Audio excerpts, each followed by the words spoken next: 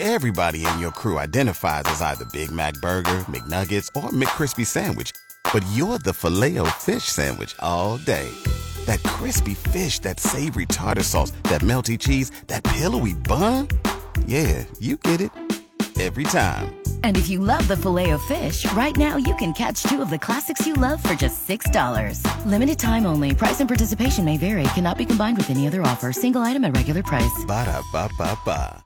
Good morning, sir. How are you? Jordan, good morning. I'm great. Good to be with you this Thursday morning. Good to be with you as well, sir. I want to dive right into what everyone's talking about on a day such as today, December 7th. We've waited about a month now since Issue 2 was passed. Recreational marijuana use is now legal in the state of Ohio.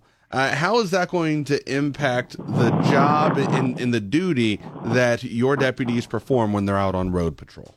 Well, I guess the easiest answer to that question, Jordan, is I don't know yet. Right now, the Ohio legislature is working fast and furiously to identify, measures as it relates to how this is going to roll out. And, obviously there's tax dollars associated with that, how that's going to impact us right here in our community and those types of things. So, interestingly, I've been on the phone or certainly been receiving a number of emails and calls related to what's going on in the Ohio legislature and working on, the plan they're putting together. So we're kind of waiting a little bit with bated breath. Today might be the day that they launch some of those things. And so kind of have to wait and see how that rolls out and how that impacts local law enforcement and the things that we're going to have to do. Now, I know a lot of people are wondering, sir, about the testing that comes through with it, or a sobriety test or something along those lines. That's all stuff that we're still working around to get figured out, correct? Well, honestly, Jordan, we've already been trained in doing sobriety testing related to someone who's an impaired driver beyond just alcohol. We've actually transitioned many years ago because of all the drug usage in our community. So from that perspective, that doesn't really change much. We still will go through the training method that we have to identify impaired drivers. The actual testing is the piece we're looking forward to see how they're going to quantify someone who's impaired. Yeah, because marijuana could stay in someone's system for a while, correct?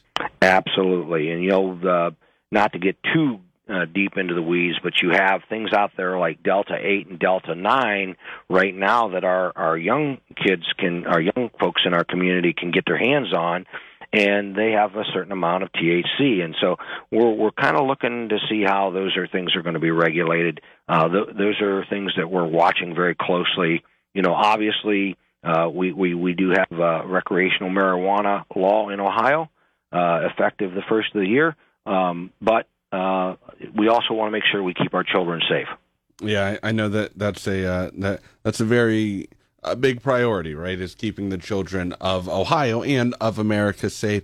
As we do see some of these laws take into effect, though, will that warrant for maybe more signs of deputies, trying to see, all right, are they impaired by weed? Are they impaired by alcohol as you're conducting these? Or I'm not really sure exactly how a deputy is going to be able to say, well, I know you've been smoking, or I know you've been drinking. Mm-hmm. Well, we have what we call DRE, Drug Recognition Experts. That's an acronym. We have folks, we have somebody right on staff here that have been trained in those types of skills. And so we definitely can, even today, already tell if someone's been using some type of drug, whether it be recreational or other. To us, it doesn't matter if it's a drug of abuse or if it's recreational. If it impairs your ability to operate safely, those are the things that we look at. And we'll continue to look at those just as we have in the past. Okay, I understand that.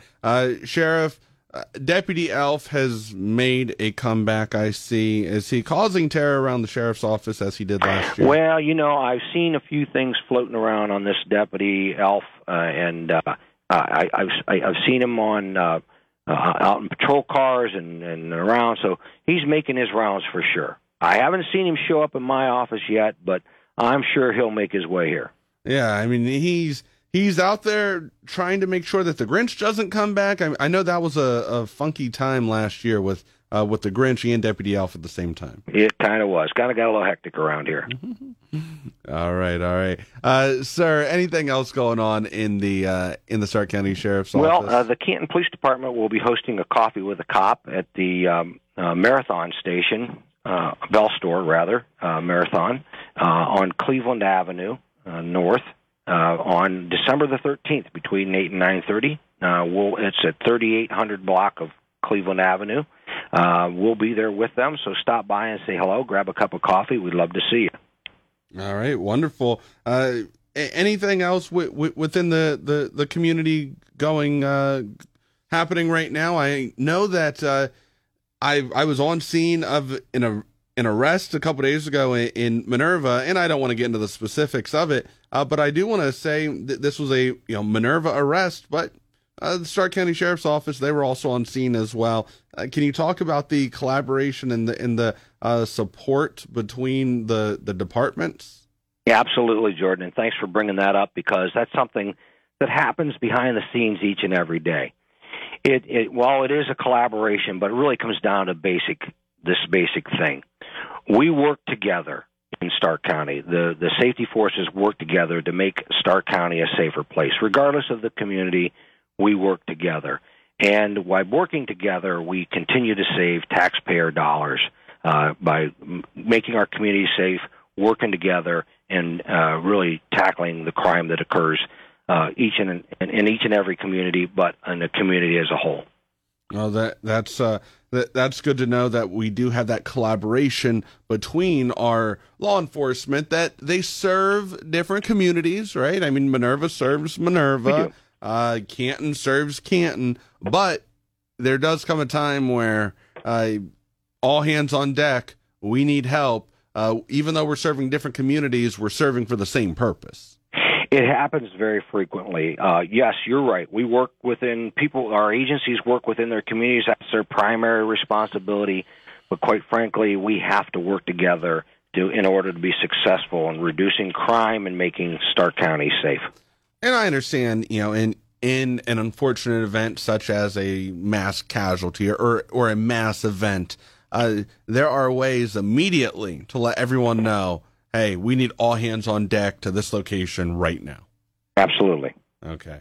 And I deal with the law enforcement a lot. You and I, we speak weekly. I have friends that are either in law enforcement or in fire, EMS, and I was at an event over the weekend, and I was standing in a group of officers, firefighters, and EMTs, and I said, guys, what is that button right there? And they said, on our microphone, that if we hit it, it stops all lines and it lets us get out an important message to everyone in the county if we need to. Absolutely. Absolutely. And I think it's important that you guys have those capabilities. And that is all part of our, really state-of-the-art radio system that we all share here in Stark County, our Stark Mark system that enables us to communicate in real time with each other. Yes. Sir, you have a Shop with the Sheriff happening this weekend, correct? Coming up this Saturday, we'll be taking some families and some children shopping and spending some time with them, have breakfast with them, and we're looking forward to that. We always enjoy being able to engage with our community. All right. Sheriff Maier, we really appreciate it. Thanks for everything you do. Stay safe out there, and we will chat with you next week. Thank you, Jordan.